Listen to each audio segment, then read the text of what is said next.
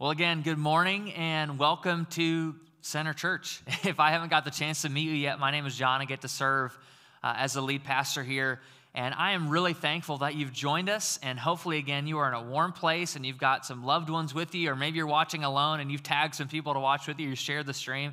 Thank you for doing that. It's still a privilege that we get to gather even in this way. In a couple months that are going to be much colder than these months, in a couple months, Lindsay and I will celebrate 7 years of marriage, which for some of you is like, oh my goodness, 7 years. And others of you are like, man, I'm at 45 or 50, and we respect that. Here's what I want to say about the last 7 years of marriage. I have grown a lot. I've grown up a lot. Lindsay was already mature and already well-formed in her thinking and marriage behavior right as we got married, and she's obviously grown a lot too, but there's some things I look back on 7 years ago, and we would have all collectively rolled our eyes at me that I did. Number one, I think about saying I do, getting married, going on a honeymoon, and kind of believing this is going to be pretty easy. If this is all it is sitting on a beach and eating tacos, like, yeah, I can do that if that's what marriage is going to be like. What's really interesting, though, is as you fast forward a couple weeks after our honeymoon, we're doing our first load of laundry together. And that's where it all started to get really, really interesting. We do this load of laundry, and I said, I'm going to win some husband points. I am going to fold the laundry. And so I get it all out of the dryer. I dump the basket out onto our bed, and I start sorting the laundry. I start matching the socks, folding the shirts, folding the towels, and folding my jeans and all that kind of stuff. Well, Lindsay walks in just a few minutes after this and basically asks the question, are you kidding me? I wasn't sure why she was asking the question, so I had to ask for some clarification. I said, what do you mean, are you kidding me? Well, she said, did you literally just fold and match all of your laundry and leave mine on the side? And that's true. That's exactly what I did. I left it all to the side. I thought, because I had been single for the first 20-something years of my life, I decided I just need to fold mine and make sure mine's good. I'll put it away, and then she'll come do hers. Well, she walked in with a very different expectation of what that was going to be like. Clearly, I had missed something, and she had missed something, at least in the communication, because I had no idea the expectation of her on me. And so finally, we figured out, I fold all of our laundry, put it away, all is good. And really, to be honest, that was the first and very last argument we've ever had. Like 7 years later, we're good. And so I don't know what your marriage is like, but mine has been perfect. No, I'm just kidding. It's not been perfect, but I know how to do laundry at least. All right. So what's really interesting is I reflect on stories like that, and there were numerous in the first couple, even weeks of being married. I reflect on that, and it was really clear that I had missed something. I had missed that I was supposed to do laundry together. Like that was the whole point of doing it. Sometimes missing something has really small implications, like it's an argument with a spouse, it's forgetting an order, it's sending someone the wrong email. It's those kind of things. Those are small, but you know what it's like to miss something in a serious way that has real consequences. You know what it's like to be on the other side of a divorce or a breakup or a fractured relationship in the workplace and just feel like, am I missing something? Did I miss something along the way? Did my significant other miss something along the way? And when you miss something in relationships, there's incredible pain that can result from that.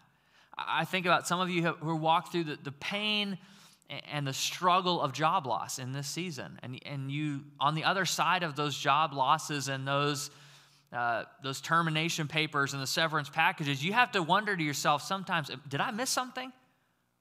I thought I was here, and I'm clearly not. And now I don't have a job, and now I'm trying to figure out what's my next step. When you lose a job, there's that question of, am I missing something?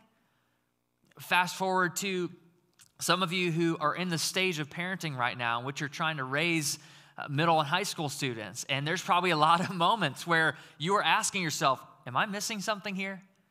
I thought this is what I was just supposed to be doing, and I'm doing that, but it's not resulting in the same kind of results that I was hoping for.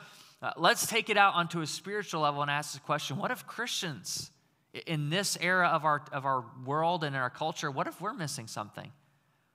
What if God's actually wanting to do more and different than some of the things that we're tending to focus on in our own culture, some of the things that I get trapped into focusing on. What if Jesus wants to tell us today through the scripture, you're missing something? You have most of the picture, but you're missing a critical piece. In the midst of COVID spikes and election cycles and news, media, you can't scroll through Facebook without finding someone who's in an argument about something. In that world, in that time, are we missing something? If you travel with me to the book of Luke, we've been in this series called Friend of Sinners, and Luke 19 is probably one of the most famous sinner stories we have in the Gospels. And I want to take you there in Luke 19 and start right away in verse 1. Here's what Luke writes about this story. He says, Jesus entered Jericho and was passing through. Jesus was on the way somewhere. He enters Jericho, this prosperous nation, a prosperous town. He's passing through the town, probably teaching, maybe even healing as we go. Here in verse 2 is what Luke writes. He says, a man was there. And obviously there are people there, right? There's a lot of people there. But he points out a specific person. He says a man was there by the name of Zacchaeus. He was a chief tax collector. Important details. Luke doesn't leave anything out. He says he was a chief tax collector and he was wealthy. He wanted to see who Jesus was. This is not unlike a lot of the stories in Luke. There were people on the fringes who wanted to experience something that Jesus had to offer. They'd seen other rabbis, they'd seen other people claim to be the Messiah, but there was something unique and different about Jesus. There's something that all the other rabbis had missed that Jesus had seemed to capture. And so Zacchaeus wanted to see who Jesus was. For the purpose of this story, we're just going to call him Zach. Zach wanted to see who Jesus was. But there was an issue Zach had. He wanted to see who Jesus was, but Luke writes, but because he was short, he could not see over the crowd. Now, I'm 6'5", so it's hard for me to even understand what it feels like to be short. I'm just kidding. I'm not 6'5". I am like almost the inverse of that. So Zacchaeus was short. He couldn't see. He didn't understand. He had a physical limitation. And so Zacchaeus, like any bold, short guy would do, decides, I'm going to run ahead and climb a tree. Like, I'm going to get a better vantage point. So that's exactly what he does. He climbs a sycamore fig tree, and he looks over the crowd. Since Jesus was coming that way, is what Luke writes. He knew Jesus was on the way. What I think is really fascinating about this story is it's just full of irony. And in Luke, Jesus is kind of nicknamed. It's not necessarily positive, but Luke was nicknamed a friend, or Jesus was nicknamed a friend of sinners. This story is no different. What's interesting that Luke captures in our story today is that he writes that Zacchaeus was a tax collector. Not just a tax collector, a chief tax collector, which means that he was one of the most hated people by the Jews in his time. To get to chief tax collector status meant a couple things. Number one, you were already wealthy because you had enough resources to outbribe all the other Jewish people to be a tax collector. Being a tax collector meant you got to cheat people out of money. Being a tax collector meant you had betrayed your own Jewish people and sided with the Romans so that they would enforce these harsh tax laws that made no sense. And yet the Jews couldn't do anything about it. You think about if you had lost yearly wages, if you had to send your kids to a worse school, if you didn't have the ability to upgrade your camel that year because someone like Zach had cheated you out of your money, you would hate that person. You would have at least some serious contempt in your heart when you saw someone like Zach walking down the street. It's also interesting that Luke notes that Zach was short, because not only is there a physical obstacle to that, let me put it this way. I am not 6'5", as I confessed. I'm a little bit shorter than that. But what's interesting is, have you ever seen someone in your world try to overcompensate for their height? I'm not naming any names. I'm not asking you to point to the person next to you. I'm just saying, have you ever seen someone try to do that? There's a little bit of a sense in the text that Luke is trying to communicate. Zach had something to prove, and he was willing to do some pretty horrible things to his fellow Jews and neighbors to get that done. As you keep reading in verse 5, here's what happens, and this is not what you'd expect to happen in the story. It says when Jesus reached the spot, he reaches this tree, he looks up and said to him, Zach, come down immediately. I'm going to stay at your house today. Like, come down right now. I'm going to stay at your house today. So Zach comes down at once, and he welcomes Jesus gladly, it says. He welcomes him gladly. Verse 7 is a perfect example in the Gospels of how all of us would respond if this happened to us. We are the crowd in this story in so many ways. Verse 7, this is what Luke writes. All of the people saw this and began to mutter. You know, like that hush, kind of gossipy tone that you and I tend to use sometimes. They began to mutter, and this is what they say. He has gone to be the guest of a sinner.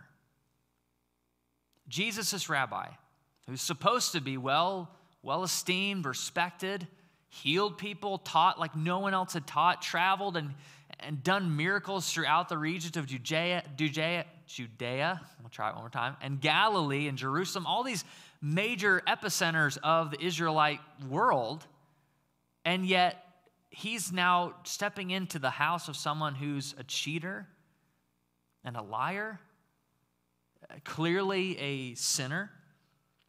But this is how Zacchaeus responds. They obviously get to Zacchaeus' house.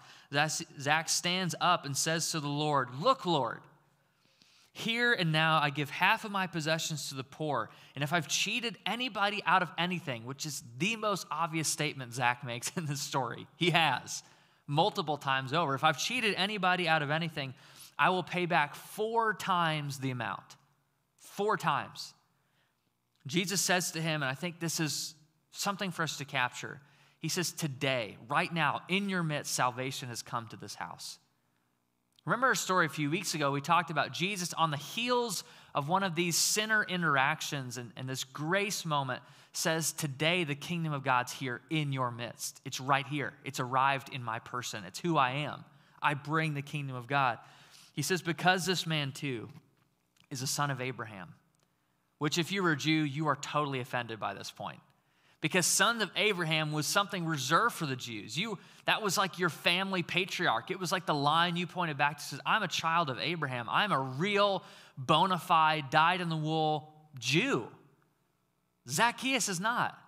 He's a tax collector. He sides with the Romans. He's politically affiliated way differently than we are. It doesn't make any sense that you would come into his house, and then Jesus drops this bomb in verse 10. And he says, for the Son of Man came to seek and save that which was lost. The sinners.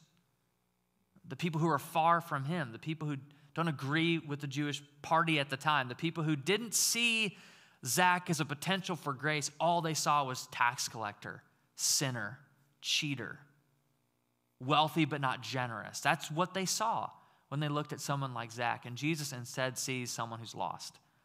Someone who just can't find their way back without Jesus stepping in and showing them what the gospel is really like. Let's get practical. Thanksgiving is in a couple weeks. It is literally, I think, tied for my my very favorite holiday. I love the food of Thanksgiving. It's one of the few times in our year that our entire immediate family gets into the same house. I love it. There's so many things that are good about it. For you, think about your Thanksgiving table. Maybe it's smaller this year, maybe it's bigger this year. Regardless, as you think about that, what Jesus does by stepping into Zach's house, not just the conversation, but the how of what he does, like the actual method, and sits in his house and clearly is going to dine with him and sharing these intimate conversations with Zach. This would be the cultural equivalent for some of you as inviting the founding members of Black Lives Matter over to your Thanksgiving dinner. And welcoming them, kissing them on the cheek, saying, I'm so glad that you are here.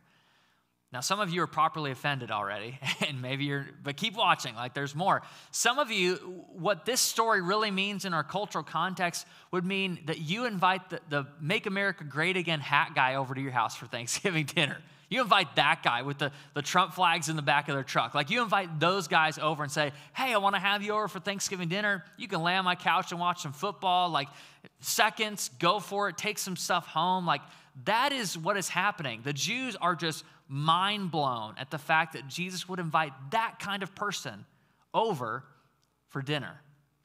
And not only that, but Zacchaeus has this almost emotive response to this conversation between him and Jesus. And the disciples probably are watching too. The disciples are not politically aligned here. They are zealots, which are kind of the rebels of the culture. They are made up of tax collectors. There's already a tax collector in their midst named Matthew. He's there watching this all take place with Zach and probably really curious how this turnout is going to go. There's Republican, Democrat, Libertarian, Green Party, right in. I mean, you got all the people there watching this scenario take place. What happens is Zach has this grace encounter with the friend of sinners. Changes everything. And Luke is not just writing this story to say, isn't that a great story for Zach? He's trying to write to say, friends, this is what the gospel looks like. Here's the truth of this story. How we demonstrate the gospel, it is the gospel.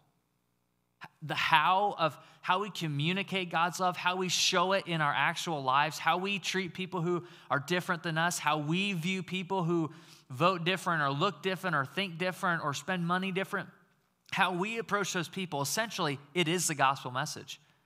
The gospel is not just these facts and truth statement out here about what Jesus has done. It is a real living demonstration by you and by me that this is what Jesus is like. This is what the friend of sinners is like. So this week at the voting center, how we demonstrate the gospel is the gospel. In the next couple of weeks at the Thanksgiving table, when you sit with family that may disagree with you about certain things, how you and I demonstrate the gospel, it is the gospel. For the people in our community who are looking at Center Church and saying, are they legit? Do they really love Jesus the way that they say? Has Jesus really changed them the way that they're saying that they've been changed? Are they really after what Jesus is after? They're looking at our lives and how we demonstrate the gospel, it is the gospel. How I interact with someone this week in a cash register or at the gas station or at a fast food place, how we interact with those people, that is the gospel message to them. It's not just handing them a tract anymore. It's actually how you and I demonstrate the love and the compassion of Jesus. The how really, really matters. Don't believe me? If you have a significant other or are married in the room and you're watching this online, try replacing like a heartfelt conversation, date nights, flowers, a loving touch. Replace all of those things and just write I love you on a napkin for a year. Just see how that goes. The how actually matters. I know Lindsay well enough as if I just replace saying I love you every day to her with just kind of a quick write on a paper towel and it's same towel I'd use to clean up a mess in the kitchen, if that was how I decided that was my new how, that wouldn't go over very well because the method actually does matter. The method changes the message I'm trying to communicate, which is why it's so powerful. This truth encounter that Zach has with Jesus is not just about facts and a conversation. The fact that Jesus stepped into his house and wanted to eat with him, a chief tax collector, is why Zach responds so emotionally to this. On such a heart level, it says that he gave back 4 times the amount and gave half of his wealth away to the poor, the people who are needy in his community, the people that he had cheated out of money. Levitical law for an Israelite, for a good Jew, if you stole something, you had to give back the exact amount plus 20%. You can read that in the book of Leviticus. That was kind of the original law God had given his people. Said if you steal something, you give back 120% of that back. And Zach doesn't do that. Zach gives back 4 times the amount that he had stolen. There is a real encounter with grace here that just overflows in Zach's life. He gives way beyond what the law required because how we demonstrate the gospel, it is the gospel. Zach had his life turned around and changed by the friend of sinners. Can I make this real? As I was thinking and just praying through this morning, and it's obviously different from a camera, but I hope that you hear my heart on this. Really, God, I think, pressed on me 2 reflections about just the moment we're in culturally and 1 reminder. 2 reflections, 1 reminder. Reflection number 1. This week, in a couple days, how we vote is not as important as how we love those who vote different than us. It's not that voting doesn't matter. If you have the ability to vote, you need to vote. That is your civic, and I would say in some way your godly responsibility. Get out if you haven't already and vote. That's my plan. I plan to vote. But how I love the person who votes differently than me is infinitely more important, because that is what Jesus measures. Not that voting is not important, not that you shouldn't pray and make real critical decisions about who needs to be our next president, our elected officials. You need to go do that.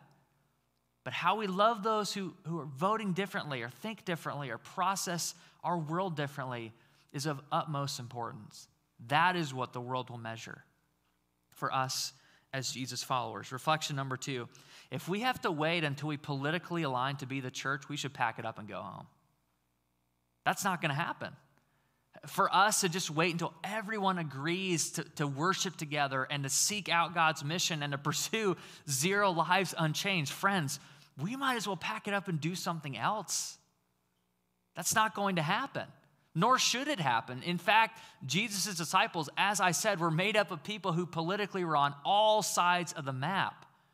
And yet, the majority of them died for this cause. They gave their lives for this kingdom of God that was breaking into the earth, not because it finally aligned with them politically. They had to lay those aside in some ways to take up the cross of Christ. If you have to wait till that happens, we might as well do something else. And one reminder, historically, and it's still true in the global church today, Christianity often flourishes even when it is not at the center of power. God doesn't need our government structures all the time to do what he wants to do. Often he sometimes chooses to circumvent those structures through a people that are very peculiar and very weird and very countercultural called the church. He often uses us in ways that the culture just doesn't have the capacity for, that a government can't actually achieve, because when you and I are solely focused on how we demonstrate the gospel, it often changes the communities that we're a part of. And if we have to wait till all of those things click into place and we finally get back to the power seat in our community, it's just a waste of time. We may never get there. And even if we did get there, there is still an opportunity despite that, because the majority of people in our church, people just like you, we don't have a lot of political influence besides voting. We could invest all of our time in that, or we could say, what can I do tomorrow? Who can I change today? Who can I pray for? Who can I encourage? Who can I demonstrate radical kindness and generosity that's unexpected? Who's different than me that I can begin praying for? Friends, that is the stuff that changes how our culture perceives actual good news, how we demonstrate that. It is that. That is the gospel. I was reading this week, some of you know I'm in the middle of my master's degree, and it's been a really interesting ride. Number 1, to figure out, wow, I need to get more organized. Number 2, wow, it's a lot of work to go back to school after being out of it for a while, and some of you know the pain. One of the stories that I had to read in a textbook this week was by Justin the Martyr. Justin the Martyr, as you may gather, was a martyr for the Christian faith in the very first couple centuries of the church. He wrote this in a reflection about how they had to interact with people who were persecuting them and harassing them as the early church. And this is what he says. We who formerly treasured money and possessions more than anything else now hand over everything we have to a treasury for all, and we share it with everyone who needs it. We who formerly hated and murdered one another now live together, and we share the same table. We pray for our enemies, and we try to win those who hate us. This is what defined the early church. If I can take a really bold step as an amateur historian, I can probably proudly say that I don't know if we would be here today without examples like Justin's, without moments in which the church had to recognize, all right, here's the pinch points of our culture. Here's the pain. Here's where I feel the tension, uncomfortable. I'm going to be willing to wade into that in the way no one else will, because how I demonstrate the gospel, it is the gospel. It is how people taste and see that the Lord is good. It's through my life. It's through your life. It's through your family. It's through your workplace. It's through your influence that people truly encounter that. And so I want to close with a simple question. Today, wherever you're at, what's your how? What this week is going to be a way that you and I decide to demonstrate that gospel message, to demonstrate the good news that Jesus has transformed and rescued and saved us. And it's not just something we post. It's not just something we tell somebody. It's not something we hand somebody. It actually has to be embodied in who you and I are. Here's why I know that, because that's exactly what God did for us. God said it's not enough that they just know the law. It's not enough that they just know that they're not right with God and they need to get right with God. I'm going to send a person. I'm going to send my own son so that you can know what the gospel really looks like. Not just a bunch of facts or truth. You actually get to see Jesus in the flesh. You get to see God with skin and bones on. And he's going to die. And he's going to be raised to life so that you and I can taste and see the good news for ourselves, friends. That's the gospel. That's why we do what we do. And so I don't know what your how is like this week. I don't know what the call is. I don't know what your burden is. Maybe God is pressing a name or situation or an event or a meeting on your mind right now, and you know, that's the how. That's how I've got to do this. But wherever you're at, I'm praying, and I've prayed up into this moment that the Spirit would lead you to that how, give you the courage and boldness to step out and do it. So here's what I want to do. I want to take 30 seconds. 30 seconds right where you're at, and I want to give you time to process. Because on top of meetings, on top of voting, on top of responsibilities and sports and all of your commitments that you have in your calendar, there's a God who wants to speak to you today and invite you into more. So I want to take 30 seconds, and then we're going to respond and sing and just remind ourselves of who our King really is. And then we're going to close out our time. So let's take 30 seconds, pray, respond, engage God's Spirit. Even in the weirdness of the moment you're in, sitting at home or with kids running around, I just want to invite you, try to grab some of that time and allow God to speak to you today.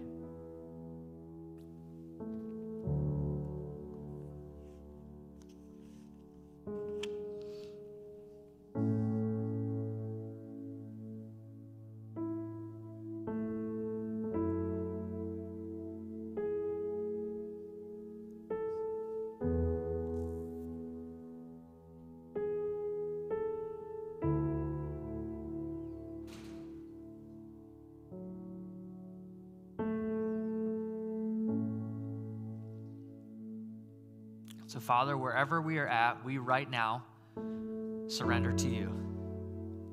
And we ask that as a people, as students and disciples of you and your way, that you would allow us to taste and to experience and to feel the gospel, the good news. I thank you that in Zach's story and in my story, and the people on the stage's story, that it wasn't just knowing about you, it was really knowing you that changed us. And I pray that for the person watching this right now and engaging this, maybe they don't have a relationship with you. God, I pray today would be a day they draw a line in the sand, they cross over and say, I want to surrender my life to that kind of God too. I want to lay down my fears and anxieties about the future, my broken and sinful ways of thinking and living, and I want to hand them over to a God who just constantly tosses out grace and mercy and compassion over me. I pray that that would start to change today, and I pray for our church that those of us who call ourselves disciples of you and followers of you, we have a responsibility this week to not just know what is our how are we going to demonstrate this good news in the people around us, the workplace that we're in, the voting booth, but we would actually know that you are with us in that, and that there would be a real sense of your empowerment and your courage and boldness in our lives. Thank you again for these moments. We lay down all other kingdoms, all other idols, all other patterns that want to take your place, and we just say, you are our King.